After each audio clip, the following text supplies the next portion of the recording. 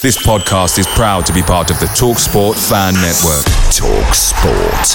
Powered by fans.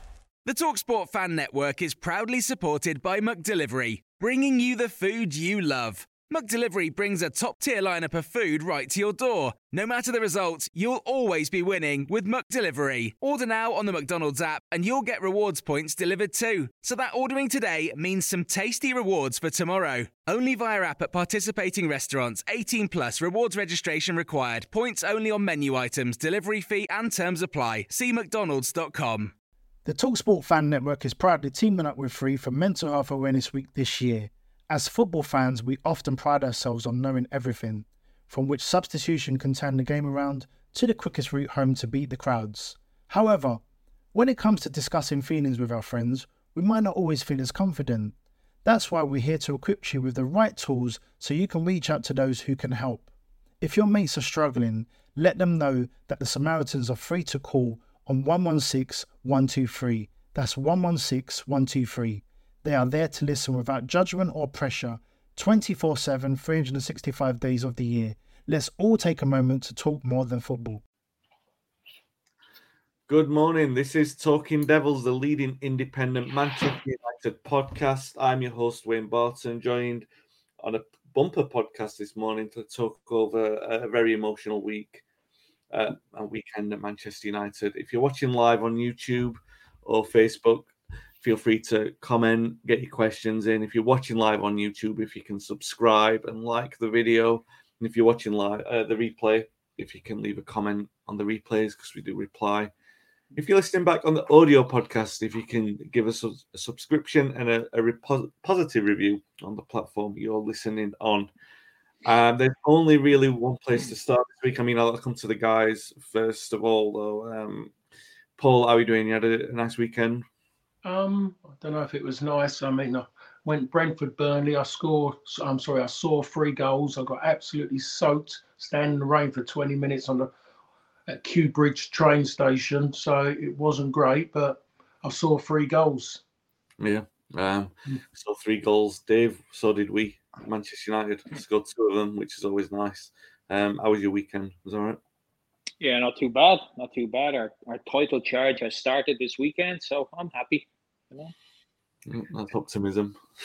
Good grief. And joined by the legendary football writer Patrick Barclay. How are you doing, Paddy? All right? Yeah, I'm fine, thanks. I'm terrific, in fact, because the weekend that saw Dundee FC's unbeaten run stretched to 25 days, during which time we've not played because of bad weather.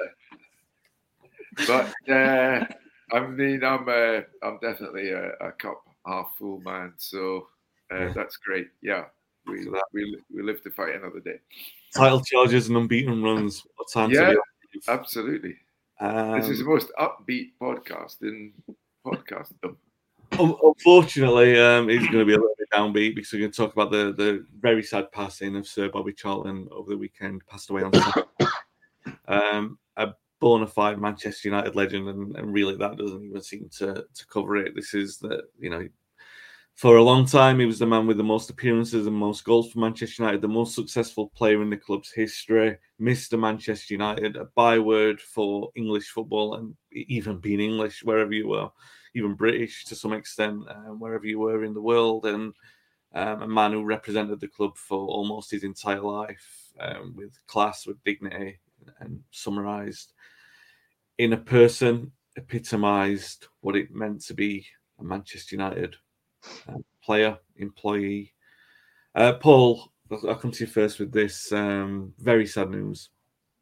Yeah, it was. I heard it when I was at the ground, heard it reasonably early, and had to kind of not say anything, or nothing could be mentioned about it.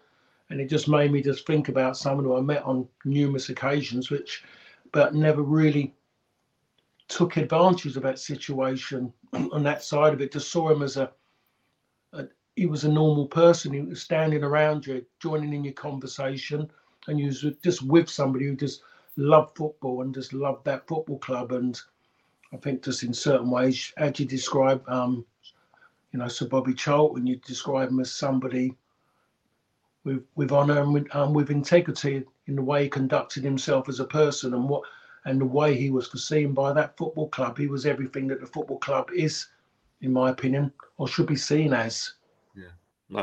Yeah, perfectly said that. Paddy, like me, you were asked by the media to say a few words or his passing. I mean, people will remember and are remembering this story. What are your memories of what a fantastic footballer he was? Well, before I'd like to talk about that, but before I would like to talk about the scale of you mentioned legend, and it's an overused word, but not in this case, because I've been thinking about this. He died at the age of 86, and 81 of those years were his love affair with Manchester United, because he fell in love. He developed something for Manchester United. He should have been a Newcastle fan, of course, coming from the Northeast. But he listened to the 1948 Cup final, Manchester United 4, Blackpool 2, on the radio, or kept in touch with it through word of mouth while playing football in the streets in Ashington. And that was what really sparked his love of and made him sign, really, partly that and partly the silver tongue of Joe Armstrong, the great chief scout of Manchester United under Matt Busby, did the trick. So he was in love with Manchester United all that time. In fact, the story of Manchester United, as we know it, big club, huge club, it's the story of Bobby Charlton. Because before Bobby Charlton came to Manchester United and his generation of Busby babes, Manchester United was not even the biggest club in Manchester. And everything that's happened in terms of the scale, the vision of Manchester United, and way beyond his playing years, because it was Bobby's boardroom relationship with Martin Edwards that led to the identification of Alex Ferguson as the only man who could pick up the baton of Busby. And my God, did that judgment prove justified. So Bobby, although he probably never even mentioned it, had a say in the continuation of Busbyism for decades beyond Busby. So he was very much, he was Manchester United, and it every bit as much, I think, as Matt was. So students, I hope, will start learning their history, relearning their history in the wake of Bobby's death, and realize just how big a figure he was beyond his football. Now, I'm sorry to take so long.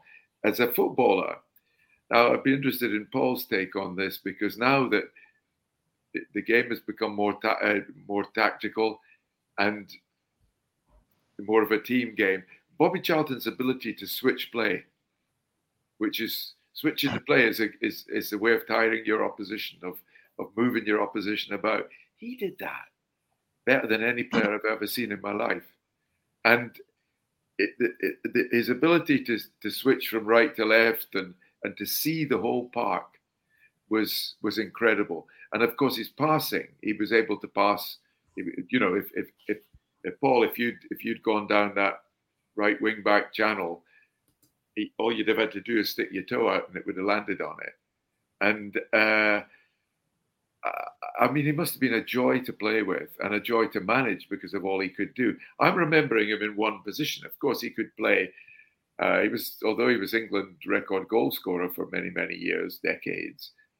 He wasn't a striker. He was just a footballer. He just did everything. He could do everything, and of course, he could shoot harder than. When I was a boy growing up in Scotland, I hated him because he scored a volley in a 4-0 victory. In those days, we didn't think England were better than us. And one time, I think it was Bobby's first ever England-Scotland game, and he scored with a volley. I think it was from about 85 meters, although I've seen it on telly and it was actually more like 16. But it was a volley, and you didn't get great goals in those days. But Bobby seemed to score nothing else but great goals, and this was one against us, and we lost. Scotland beaten 4-0. So he and Bobby Moore, they wore that pristine England white shirt, with the 3 lions, and they sort of symbolised the English superiority for us, or our inferiority complex. He was just godlike as a player. Absolutely, it's almost not an exaggeration to say he was like a god on the field, because he just didn't seem to be able to do anything wrong. Well, Paddy, I've just about composed myself this morning, but when you said that, his story is Manchester United, a tear immediately came into my eye. Dave, that's the thing. It's Paul's spoken as a former player, Paddy as someone who watched him play, and unequaled with the way that he tells that story. But for us as fans, it's an emotional one that's difficult to comprehend and articulate, isn't it? It is, and unfortunately, I wasn't old enough to see Charlton play. I was born in '74. Still a little bit young to be able to see and understand Manchester United at that age. But my dad has been a supporter all his life. From the '50s, and growing up in the following United, early '80s onwards, he would talk about the trinity of Best, Law, and especially Charlton. He said I spoke to him over the weekend, and he was pretty devastated by it. But he's often said in the past that there was no one that could hit a ball as sweetly as Bobby Charlton, and when he hit it, there was only going to be one result, and that was back of the net. So yeah, it's. Paddy said he was godlike on the pitch. I think he was also godlike off the pitch. He's just one of those unique players that was so loved on it and so loved off it. And he does. He is Mr. Manchester United. One of the things that I didn't equate in my head as the emotions went through your head over the weekends was, and I think you had mentioned it, Wayne. He was the last link to Munich, and that kind of struck a chord. The last player from the Munich air disaster. A phenomenal story. An absolutely phenomenal story from start to finish with Bobby Charlton, and. We were lucky enough to have a little bit of Bobby Charlton memories here in Ireland, because he played 4 times for a team not too far from where I live here. He played for Waterford in '76. So yeah, we have a little bit of claim to fame here in the region, down here in the sunny southeast. So an absolutely phenomenal player. I don't think we're going to see the likes of him ever again. And I know. It's the measurement is that it's not just Manchester United supporters that know the name of Bobby Charlton. I think it's supporters all over the world know the name of Bobby Charlton, and that just tells you how much of a big influence he had in football. Not just in United, not just in England, but globally. You could go anywhere and mention the name Bobby Charlton, and people know who he is. So. Yes, that was true. It was before. I go back a long way further than any of you boys, but I can remember before sort of widespread education. But nowadays, if you travel the world, there's always somebody who speaks English. But in a time in the old days when I was around, and not everybody spoke English. They spoke 2 words, Bobby and Charlton. You could say Bobby Charlton anywhere, and the guy's face would light up, because they know what that meant. So, like Paddy said, he's a story of Manchester United. It certainly is. It's the greatest story in football history, as far as I'm concerned. You won't ever find a career that has that storyline in it. It's unimaginable. And we could talk for hours about how sad a loss this is to Manchester United. But, the story does go on. It went on after Munich, just as, he came straight back into the team after not long convalescing, and he was the figurehead around which Busby built the next great team. And unfortunately, life does still go on, and we're here to talk about another thing that regarding United's future is the news that broke last Saturday, which was Sir Jim Ratcliffe's agreeing an investment for around 25% of the club, thought to be worth about 1.5 billion, and so $1.5 billion, I believe it is. Paddy, the reason why we've got you on today, and hopefully we'll make use of you because you won't be on for all of the podcast, I don't think, but we'll make use of you while you're here, because you interviewed Sir Jim. Yes. Over the last year and people around him as well for part of the book, which was called Grit, Rigor and Humour.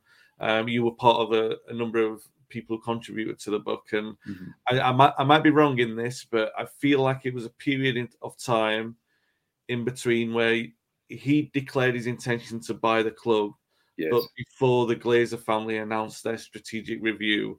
So when you had an opportunity to talk to him about his plans and how he sees himself as an investor or custodian for the club, I know Paul and Dave will probably have their own questions to ask you. People in the comments, if you're watching, please do feel free, and we'll try and get to some. But first of all, I want to ask very simply, what was your impression of him when it came to his intentions for ownership or part ownership of Manchester United? Well, one thing is for sure. I've read one or two reports which have said he claims to be a lifelong supporter of Manchester United. And tying that in with the fact that he bid for Chelsea and indeed for Barcelona, which I didn't know until I met him. But and he owns Nice.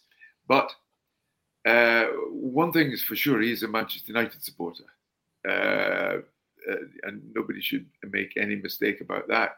He told me various things. He told me he doesn't have heroes, but if he did have a hero, it would be Eric Cantona.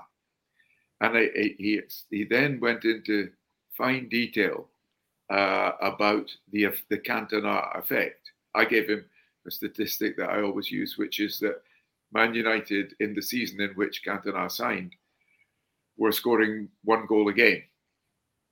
Cantona came, and instantly it became 2 goals a game, average, just like that. And he absorbed that statistic with due contempt, and then went on to come out with more, which explained that if you subtract Cantona's the year of the ban, if you like, from United's fortunes in the rest of the time, he was basically successful in every full season in which he played.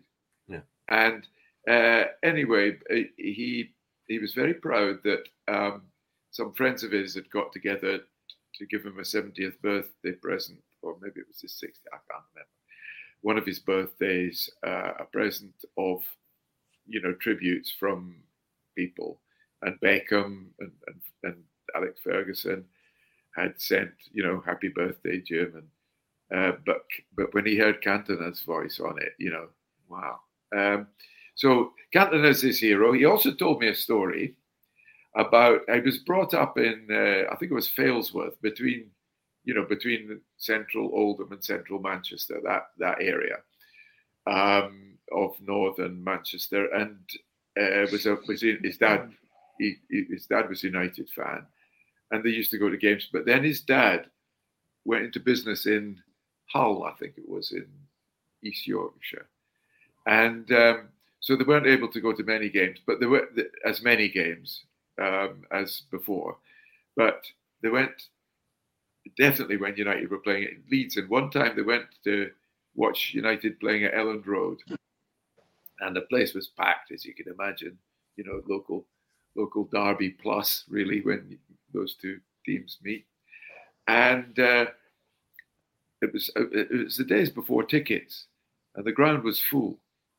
And there were a couple of United fans trying to climb over a wall. And Jim must have been about 14. He said to his dad, I'm going to jump over the wall. And his dad said, well, you better be careful. And anyway, he did.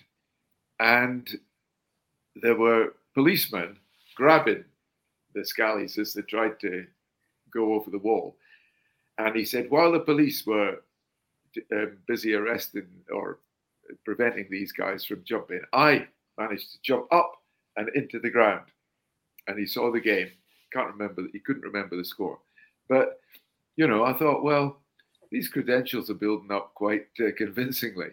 And sure enough, he had plenty of opinions. He's just like a fan.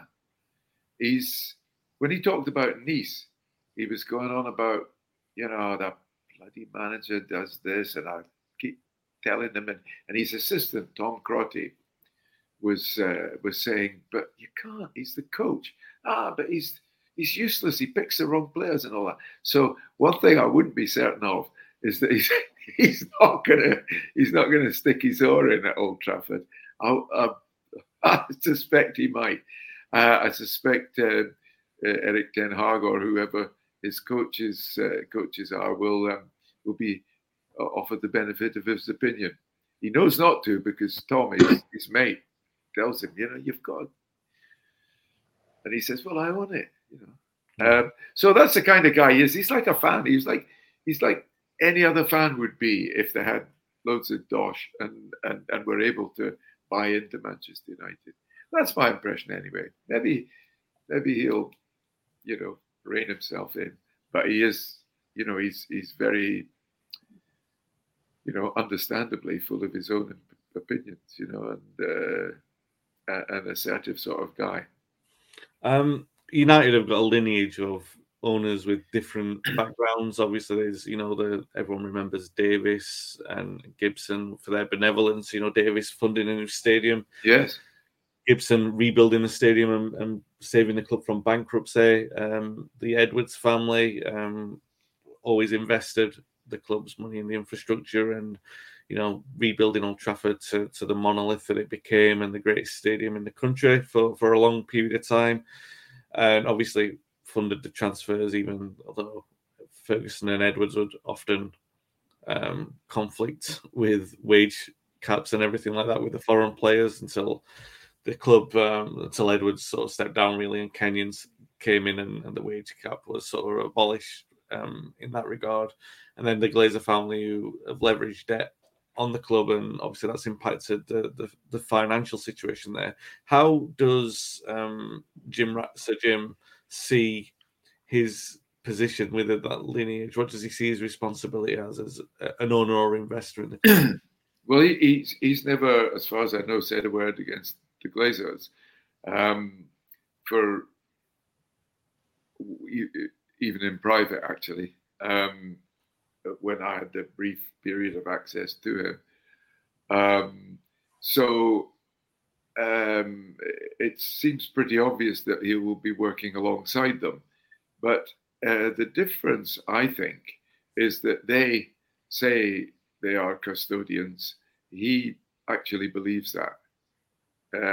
He believes that in reality, the club, and I'm putting words in his mouth here, but I don't think he'd wildly disagree, that true ownership of the club is in the fans. And that the financial ownership of the club should be seen as a stewardship, as a custodianship, as a duty of care.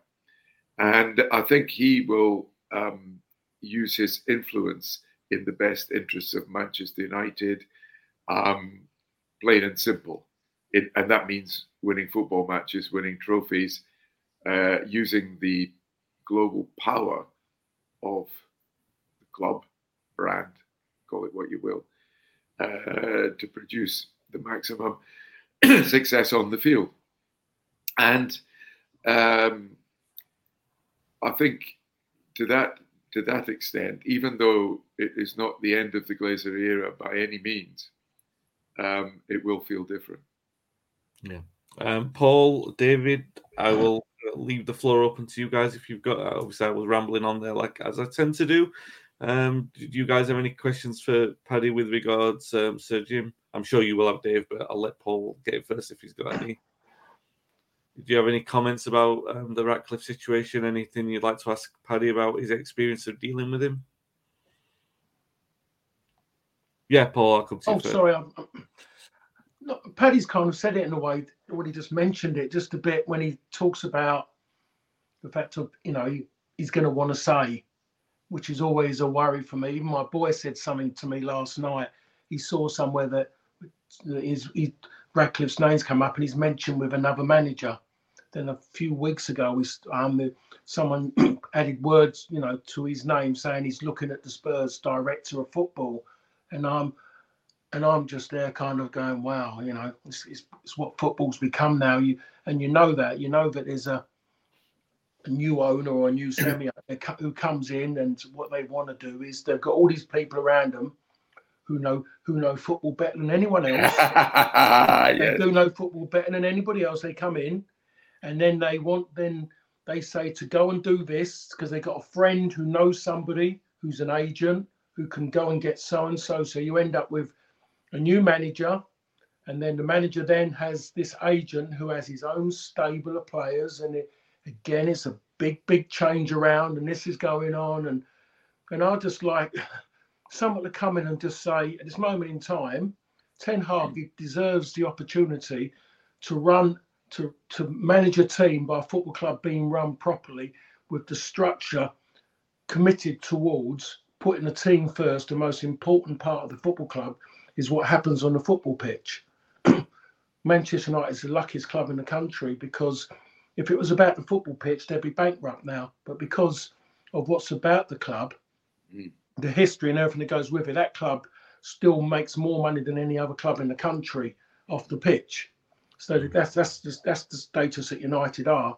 I want something to give Ten Hag the opportunity, as he had in his first team, where everyone was cut his first season, so everything looked fine up until that League Cup final. That's when you saw it drifting away a little bit. When you saw the problems starting to start again, which every single manager has had at Manchester United since 2013. You start to see it happening after that League Cup final, and bang, it's happened.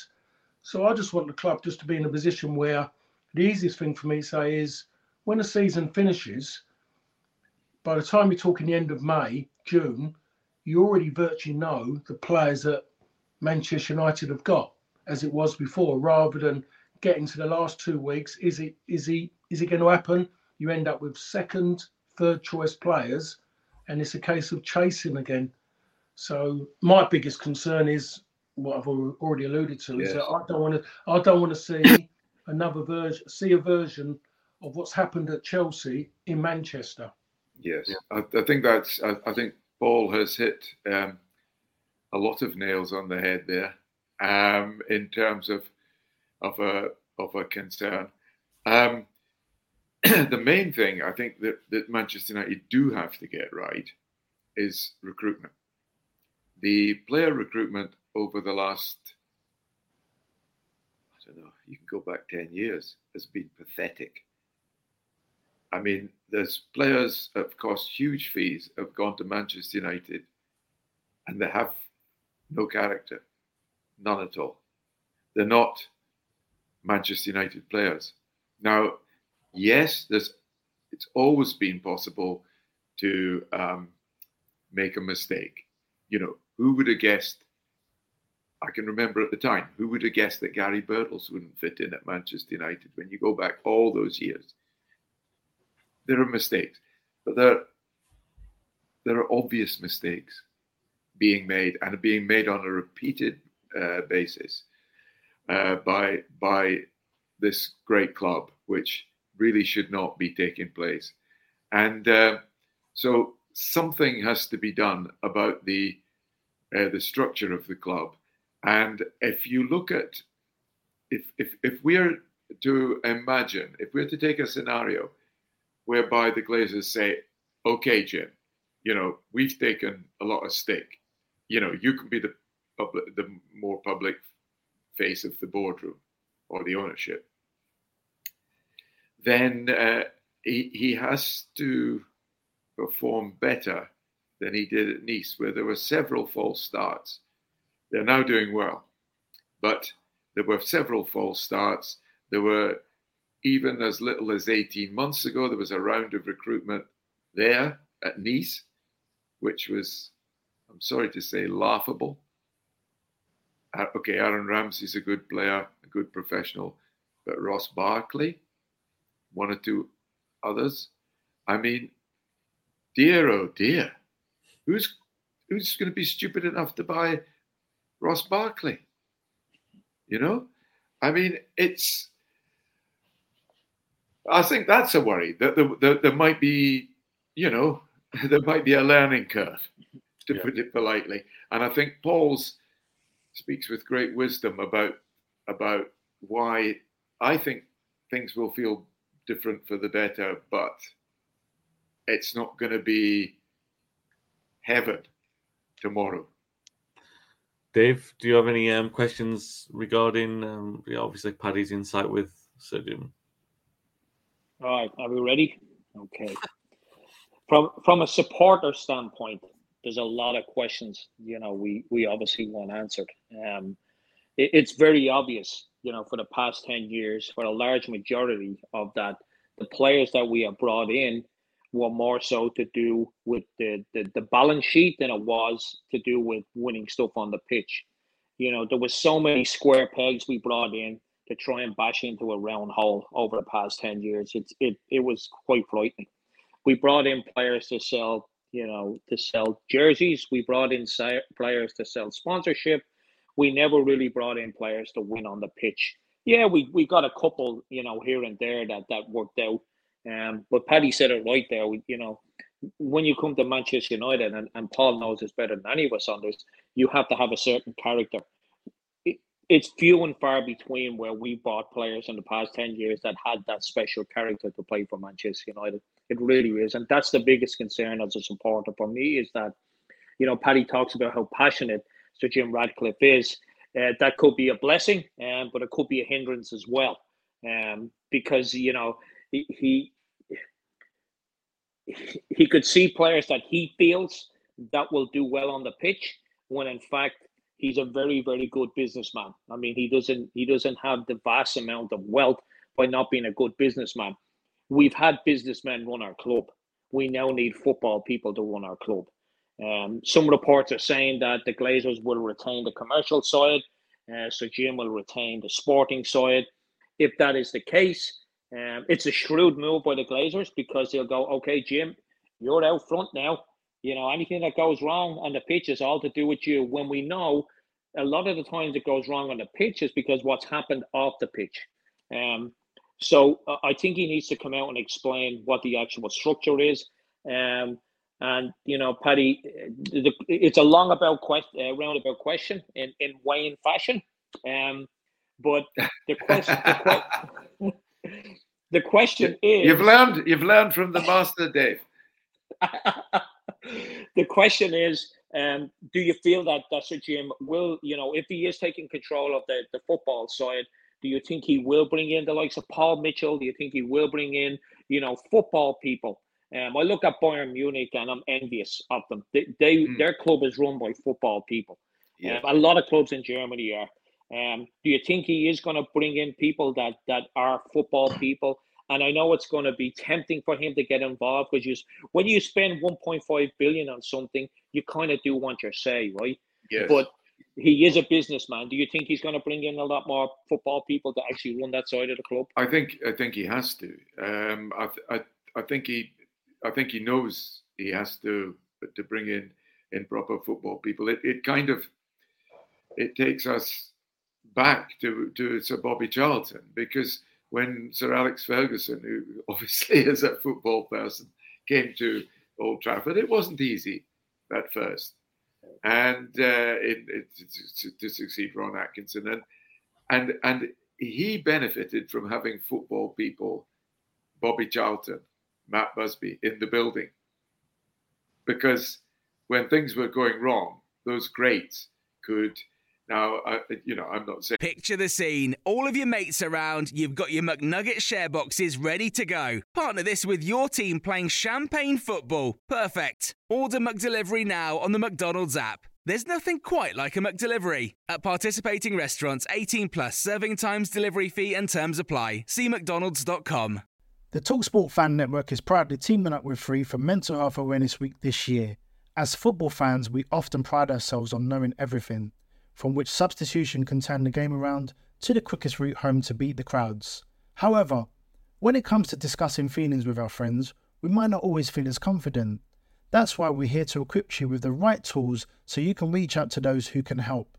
If your mates are struggling, let them know that the Samaritans are free to call on 116 123. That's 116 123.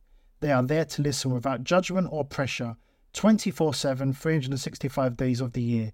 Let's all take a moment to talk more than football. I think the heads of recruitment have the profile of those two great men. But yes, you definitely need to get expertise, because I hope this is not a sort of disrespectful phrase, but Manchester United has been like the blind leading the blind for too long. There's nobody, because dear Sir Bobby was not a strong man in his last few years. There's nobody there who knows, I was going to use a bad word, anything and about anything. And that is frightening when you consider the potential of Manchester United. Yeah. Paddy, I've got one last one before you have to leave us. Obviously, before you send me off for being disrespectful. Yeah, before I send you back in. It has been really, your insight this morning has been great, and really appreciate your time. One thing obviously is a concern to a lot of supporters is the 25% figure. People are saying, "Oh, he's," and we know he's agreed that figure because that's the quickest way to facilitate an agreement with the Glazers. And obviously to get one step ahead, to use what he's got to his power ahead of, the Sheikh Jassim bid, which, could have gone on forever. Yes. So I guess my question, I'll come out a lot shorter than Dave took. I'm learning, I'm being more concise with my questions. Do you think that there's a strategy in play that he will want full control of the club? Do you think he will be quite happy to sit with that 25%, or do you think that is just a start? Well, the answer is I don't know, but my suspicion will be that that's the long-term intention. But the Glazers are unpredictable. They are, I was going to say indecisive, but I wish my indecision was as lucrative as that. I think that they are holding off for a reason, and that reason will be to do with the bottom line. I think it will depend. It will depend really on the next era of football. If Manchester United can become profitable profitable in the business sense, as well as successful on the field. In other words, if those two things can happen together and not in a Glazer type of way. I mean, if football can bring in cost caps similar to Formula One, and I know there are people in football looking at this, then football can become an utter gold mine in which the money is not just wasted by competitive inflation, if you know what I mean. Players' wages is going up and up and up and up. So the players can't even count how much money they've got now. But they've been paid more than they actually want now. It's madness. If they can stop that madness by bringing in cost caps in the game so that the wages are huge but not inflationary, then I think it will be possible for Ratcliffe to buy the whole of Manchester United for a sum that would make even the Glazers' eyes water. There you go. Well, hopefully we'll get Paddy on soon. Thank you for your time, Paddy. We'll let you drop off now. Well, I'd love to. It's only because I've got to go to the doctor. When you get to my age, you've got to go to the doctor now and again. But I'd love to come back because it's great to be in the company of you and Dave, but to be in the company of the great Paul Parker is something special.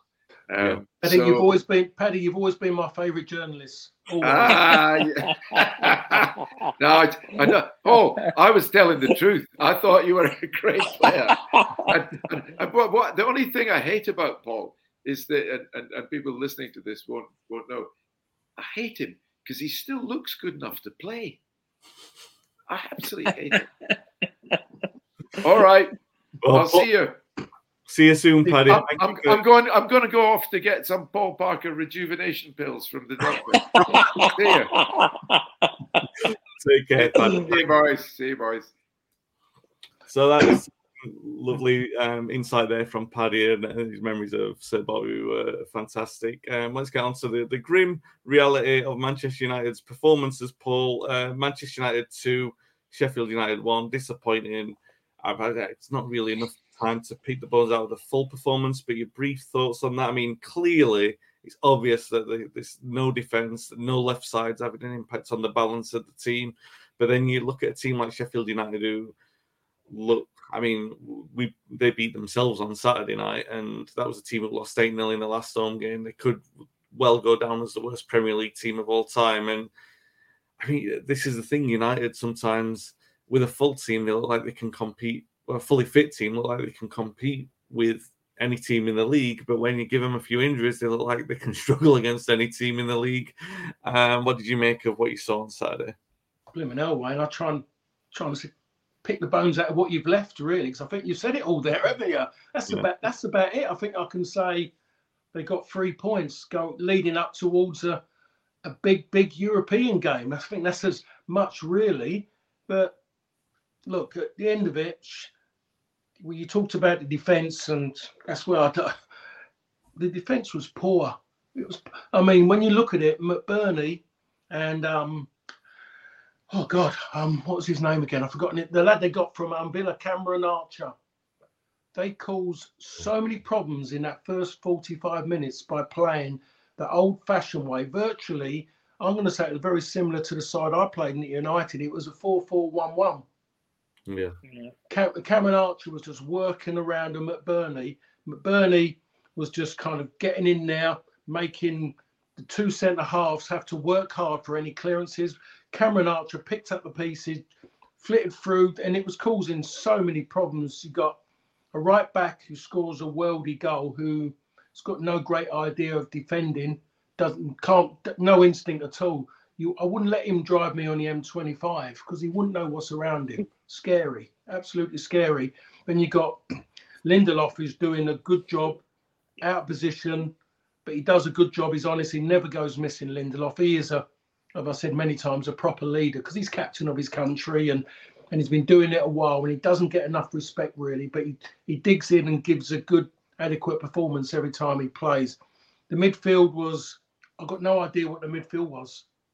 Scott McTominay, where was he meant to be playing? Was he defensive or was he attacking? People say he's attacking because he scored that fault to the ball falls through, unfortunately.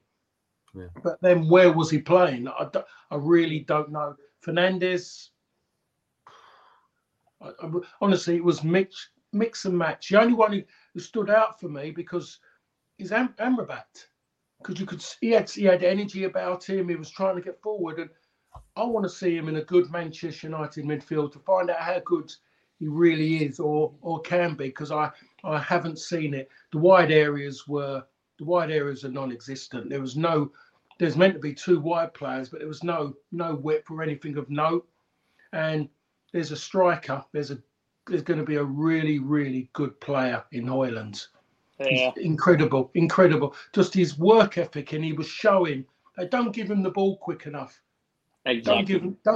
Do not give him the ball. Now, I've said this 1,000 times, and I must have said it 999 times on here, is that I played with a player, and the manager turned around and said to all of us, when that man wants the ball, you give him the ball. But, boss, no, give him the ball because he wants it, because he believes in his ability. That was Eric. Yeah. Højlund comes in, and yes, there's times when he comes in, the centre-halves come in and you look for a runner behind. United haven't got a runner behind. So you give him the ball so you can set people up who are facing him to that way. But they don't give him the ball. Everyone thinks they can do that little bit more. It's a very, very selfish Manchester United team in this moment in time. Very, very selfish. It's not a team. I used that word. I was wrong. It's not a team. And that showed up on Saturday, as you mentioned, Wayne, against a side that were 2.5, 3 weeks ago beaten 8-0. They was never going to concede that again against Manchester United. There's a good chance they'll concede that if they play Man City. A good chance they will concede that if they play Liverpool. maybe a chance they concede at least half of that if they were to play Tottenham. Yeah. No, But yeah. Manchester United, no. No, and that's the thing as well. There wasn't like it was a massive response from them, considering that they'd lost 8-0 at home. They didn't get this galvanised approach because, simply put, the players, they're not good enough, and they will go down. There's no doubt. I don't like saying that this early in the season about another team, but they will. I mean, because you can see how poor that they are. And Dave, I mean, there was this. I did a thing on TalkSport on Saturday night, and the guy who was on before me was just moaning about the performance. And obviously, you put that in perspective of the passing earlier in the day. And he was saying, the players should have come out and given a revved up performance. I don't necessarily believe that, because I think it was too soon before the kickoff for them to find out, if it'd been a day earlier. But at the same time, I don't think enough of those players were close enough with Sir Bobby for it to make an emotional difference for that performance to be that flat. So, and at the same time, I can't understand, the lack of defence and the lack of balance on the left-hand side. It is making a significant difference to this United team at the moment. That said, he's still one better than what we saw. Oh, well, I mean, the performance level on Saturday night was truly shocking. I mean, I think the commentator said, and this is even more damning if true, that Sheffield United were playing a flat back four for the first time this season because they were reduced to so many injuries. So if that's true, and they had to change, their system from the back, from whoever they played, 3-2, whatever, it's even more damning that they changed their system for that game and still outperform Manchester United defensively as well. I mean, Paul hit the nail on the head again there with Højlund. I mean, we've got two wingers that, and I hate bashing our players, but Marcus Rashford is Paul mentioned, is just the greediest player we have right now. And I don't want to go over the top on him, but for a player that has played so long in the first team, his decision making is absolutely shocking. It really is. If he wants to be a winger, his sole purpose is to get that ball and get it in the box. That's his purpose. His sole purpose in his head seems to be he needs to get in the box with the ball. And every time it ends in the same thing, brick wall, brick wall. That's all it is. I love Anthony, I really do. I think he gives a lot. But, this team where he puts in every time on his left foot, everyone knows what he's going to do. Yes, some of them are going to fly into the top corner, but the majority of them don't. His job as a winger is to get that ball. We have a striker now that will get absolutely a shit ton of goals if we feed him the ball. But we're just not doing that right now. And I can accept that in the first game or two when players are kind of trying to get used to each other. But he gets himself in so many good positions. That one that Rashford did eventually whip across, it may have been Garnacho. For me, I thought it was a penalty. I thought he got pulled back. That one that he was just inches off. That's the positions he gets himself in. And more times than not, the ball's not there. Because we're dilly-dallying over on the left or we're dilly-dallying over on the right. And you watch the next game and see how many times we come up the left wing, we turn around, and within 3 passes, the ball's back at our centre-back. It's mind-blowing. And then it goes back across the other side and then back again. It was probably the worst performance I've seen Manchester United in a very, very long time. It really was. And the fact that we came away with 3 points, I mean, I bet you Sheffield United fans felt robbed, because that's how it felt to me, that we went in there, we robbed 3 points. There was no enthusiasm. There's a lack of urgency at Manchester United right now when we get the ball, especially at the back. It's just this tip-tappy back and forward to each other. Let's pad the stats of how many passes I had. There's just no enthusiasm. I do agree with Paul with McTominay. He got the goal, and that's great. But I think now he's confused about what he's supposed to be doing in the team. Is he supposed to be attacking? Is he supposed to be defending? And it did leave Amrabat a little bit flapping in the wind because of that. He was doing a lot of running around. He was being left exposed a lot of times because McTominay now believes that, or maybe he's been told to get, further forward. He's got 3 goals in his last 2 games. It is a concern. Now Casemiro again in the next Champions League match, which is massive. Can you imagine saying that when we saw that draw, that at home to Copenhagen is a massive game. Mind-blowing. Absolutely mind-blowing. Let me come on to that. Johnny says in the comments here, to me, the players are not wingers. You're talking. I mean, when you said that about wingers, I immediately thought of Paul saying they're not proper wingers, and then Gordon Hill, who's usually on the podcast as well. Sometimes he'd be like, they're not wingers. They're not wingers. They're known as inside forwards. They're not there to supply the centre forward. To me, they should be. Yeah. Well, that's what they're there for, really. Yeah, all right, they are transitional players, but they still got to. Someone's got to feed the ball into the centre forward at some point. Whose responsibility is it if it's not theirs? But yeah, I mean, Dave was talking about Copenhagen there, Paul, and it's become a big game. But Champions League qualification at this moment in time, United, I said it earlier, I think against Bayern Munich, we showed a good account of ourselves. If we'd have got a full complement of players there, you thought, do you know what, not far off a result. So I feel like in Europe, we're actually, with a full complement, we're closer to the elite than what we are in the league at the moment. Because, I mean, we're as close because the Premier League is basically as good as European football at the moment, because European football's on its backside in terms of quality compared to the rest of the Premier League. So when United don't have a full complement in the Premier League, obviously it looks really bad. And we can struggle against teams like Sheffield United. And that's still the problem on the continent. I've got to be brief about this because we're going to preview City as well.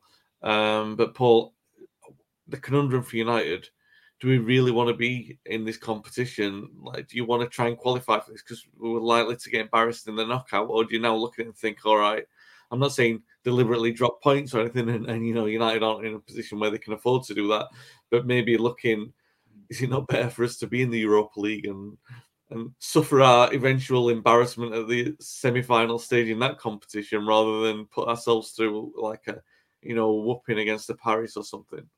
To be perfectly honest, I'd rather watch a Europa League because it's more open. There's better football in the Europa League than what is in the Champions League. The Champions League seems a stage competition to me nowadays about who's going to win it. You talk about the rest of Europe and all the quality in Europe. The Premier League are giving everyone the opportunity to bring it into play in the league. So we're taking away all the strengths of the teams in Europe to almost guarantee that aside from the Premier League wins the competition. That's where we are at this moment. Some of the good sides that used to be competitive in the Champions League are that weaker now. They only qualify for the Europa League, i.e. Barcelona. In certain ways, Barcelona have made that, that bit. Sevilla have kind of made it there, but even though they don't generally do well in the league, Sevilla, they generally always strong in that competition, and Villarreal, and there's certain teams in it. But I look at United and they might not have a choice, to be honest, where they're going. I actually did say at the start of this competition that I felt that they're fighting for Europa League spot. Yeah. That's what I said. I just didn't, everyone's, look who they've got. If you had said that to me 4 or 5 years ago, I would have been still there saying they qualify. I believe they would qualify. Not now. I didn't believe they were going to. Even Galatasaray, I didn't, because I thought about the game there and what they'd make it into, and I didn't think the players were strong enough to go and accept that there. It's going to be even harder going there to need 3 points to go to Galatasaray, because the game could be won before this even kicked off. To be honest, Copenhagen at home, they're a decent side. They're a better team than Galatasaray, a football team. So they're going to come there. Their ball retention is going to be better than United's. So United have got a problem. United now are in that mode of, as I see them, is that when I do my football thing, my weekly thing I do for the pub up the road, United are going to win 1. They're always going to concede. Where before, never talked about, like even last season, I wasn't doing that. When they started the season, Varane and Martinez, never done it, because I believe that they'd win a game and it'd be 1, 2, 3. Never thought about them. Yes, when they played the bigger boys, you thought yes. But now they play anybody, I'm thinking to myself, they're going to concede. This weekend, because they're playing Sheffield United, I didn't have them to concede. Did I really, and that is just, and it happened. So, no, it's not right. And I just think they are gonna struggle, and this will go down to the last game for them, and it'll be a case of do they want it or not to qualify for a place in Europe. Yeah, a couple of comments here. Talking tennis, I think it's Johnny. Oh, you well, John. He said, I want us to go for it in the Champions League. Let's try and get 6 points against Copenhagen. The Europa League can be sapping. Just look at last year. Yeah, I mean, I'm not saying I don't want us to go for it. I'm just being like, we're likely to get embarrassed. I mean, we are in the Champions League now, and we're not doing very well. It's not like we're waiting for it. We just got outplayed against Galatasaray at home, and got another comment here from David Murphy, who I'm sure is not the Dave Murphy who sat in front of me. He says, totally agree that greed is unbelievable. I think Bruno has to work extra hard to make up for others who aren't doing their job, unless it is Dave just agreeing with his own comments, typing away there. So let's preview the Manchester City game. Wait, so before we do preview, I'm praying that we actually end up in the Europa League. It's got absolutely nothing to do with the fact that the final is on in Dublin. So yeah, let's get into the Europa League. Well, don't worry, we've got multiple ways to get in there, because it's not. Is it not just like elimination? It's the playoff round or something like that. There's numerous ways for United to get into the Europa League. So don't worry, I'm sure. Unless we finish last in the group, which is a possibility. Yeah, it is. Well, speaking of pessimism, we've got Manchester City at the weekend, who aren't in great form themselves, but United are missing 4 players at least. Casemiro might still be out, so that I don't know what the scale is. Varane might be back, considering he came on. Wan-Bissaka has been pictured back in training. It's a lot of responsibility for the players in midfield to try and keep up with that City midfield. But yeah, City aren't in great form themselves, or at least they haven't when I've seen them. They don't look like they've sort of kicked on from the treble or anything like that. Maybe a bit flat after it. Dave, I'll come to you first on this one. What are you expecting? It is concerning on the back of the Sheffield United game. I don't know. You want a reaction, don't you? You really do. I just don't know whether we're going to get one. I just don't. This team baffles me. There seems to be just no enthusiasm. There seems to be no each week they play bad. It's the hope that kills you that they'll react to it the following week. But I'm concerned. I am. Manchester City at home, much weaker, far weaker teams have come to Old Trafford and come away with 3 points. I always go into a game with Manchester United, and this won't change for this weekend, thinking we're going to win, because that's just a supporter in me. Never accept defeat before the whistle blows.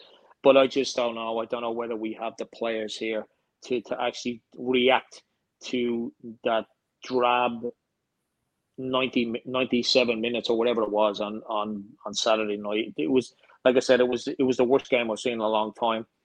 But there doesn't seem to be, from the player standpoint, there doesn't seem to be a kind of a tip their hat towards that. They were all coming out and saying we won the match for Sir Bobby, we did this, we did that. It didn't show. It really didn't show. The only positive thing that came out of Saturday night was we had 3 points. I'm concerned about City. And you're right, they haven't started off in a City fashion, but they always seem to show up against Manchester United as well. So albeit 1 or 2 defeats over the past years, McTominay one in particular. I don't know. I don't see us getting 3 points, and I'd be surprised if we took a point from the game at the weekend. I'll be honest.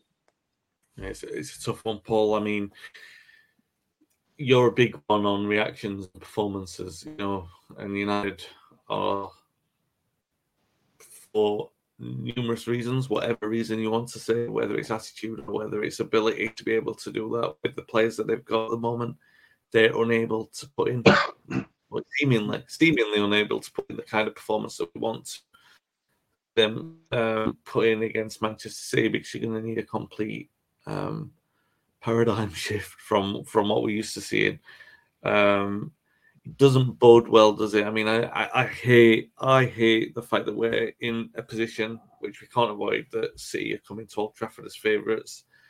It's been the case for a few years now, but I hate seeing that, and I hate even more going into a game thinking I really can't see us getting a result. And the reason why I'm feeling like that is because I don't know if the players are good enough to put in the requisite energy levels, and that's the least that you should expect. And when it gets to that, it's concerning. It's concerning, and like you mentioned about energy levels, that should be there. That should be there in every single game, without a shadow of a doubt. Shouldn't be asked, shouldn't be questioning that one. It should always be there as a player. Doesn't matter how bad things are going, you should want to. And this game gives the players the opportunity, the ones who haven't been showing it, to go and find it, and and get it sorted out and get it implanted in their brains.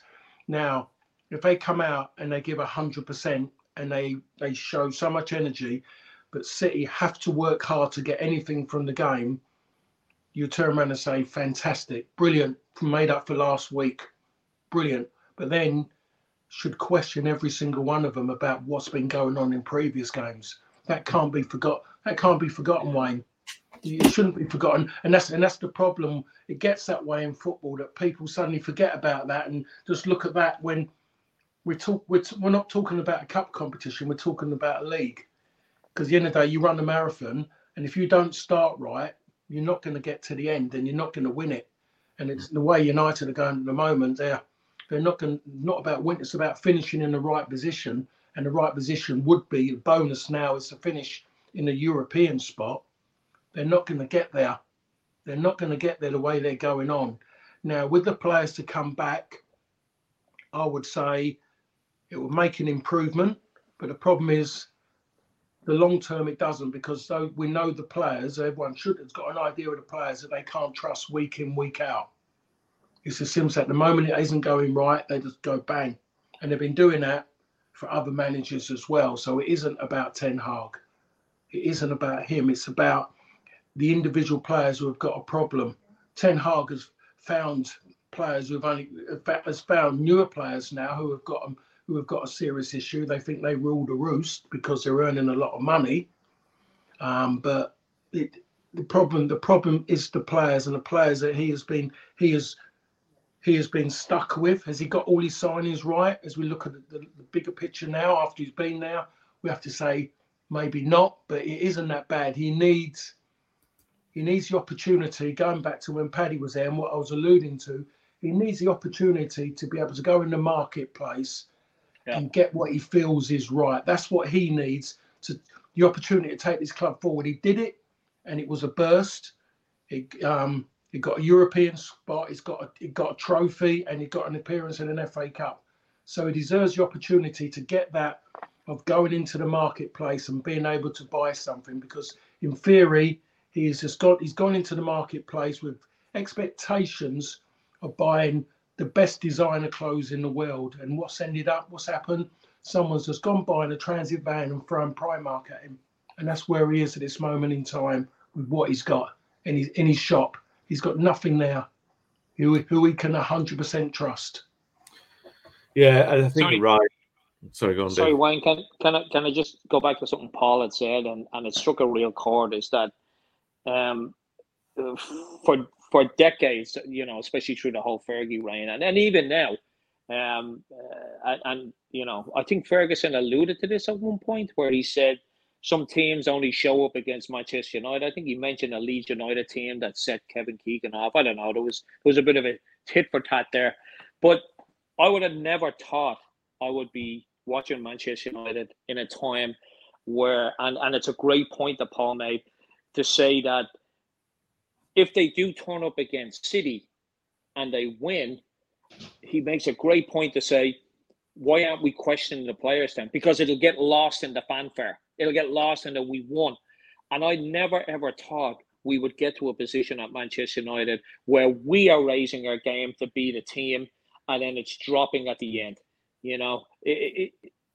like I said, it's one of the things that I always say, that when Manchester United win the league, it's that much tougher for Manchester United to win the league, because teams show up and they play that extra 10, 15%. They run that extra, 100 yards or whatever it is to get back.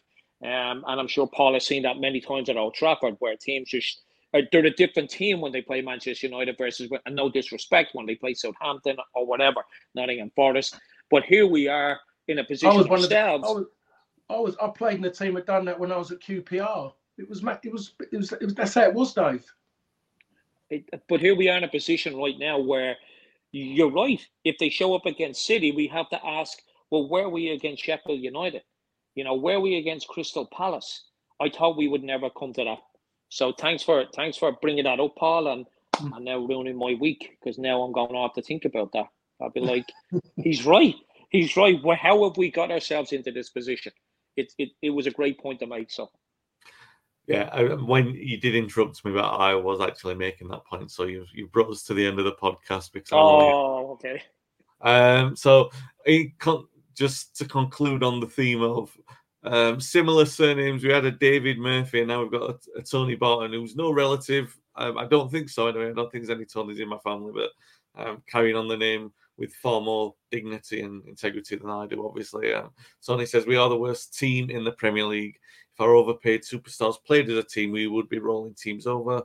But instead, we have a group with a couple of exceptions of players who play solely for themselves. Is it the coaching staff? I don't think so. Or the attitude, intelligence of the players. We've been talking about that throughout the pod. And the question is, it's more to do, you would probably say, the latter at the moment. And you see when a team pulls together that we can achieve like we did last season, but yeah, you have to question the decision making of some players. And I guess when the pressure is high, the players become selfish in defending their own reputations, and that's the product of what we're seeing at the moment. I think that's just an observation. It's not a damning indictment. It's just my opinion. That's the end of the pod. We'll be back next week. Well, Paul and I will. Dave is chickening out because he knows what's going to happen in the City game. If you're watching live on YouTube or Facebook, if you can like the video, if you can share it, if you can subscribe if you're on YouTube, if you are watching the replay, if you can feel free to comment. Thanks again to Paddy earlier on for giving his insight, and Paul for his time, and everyone's thoughts on Bobby Charlton.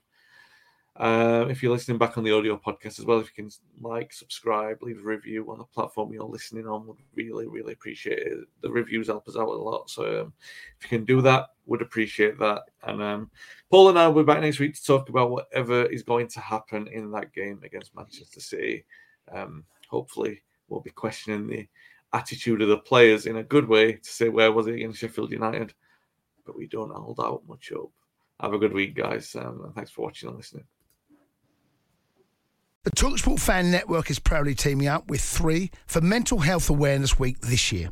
Beyond the pitch, beyond the results, we're here to connect fans, getting them to embrace the highs and lows of supporting your club, because we're not just fans, we're a team. With 2 in 3 football fans having struggled with their mental health, we understand that life off the pitch can present its own challenges. That's why we're committed to ensuring you have the tools to stay connected with your friends and fellow supporters. Take a moment to connect with your mates. A simple text or an open conversation can make a world of difference. And if they don't respond right away, don't hesitate to follow up. Let's all take a moment to talk more than football.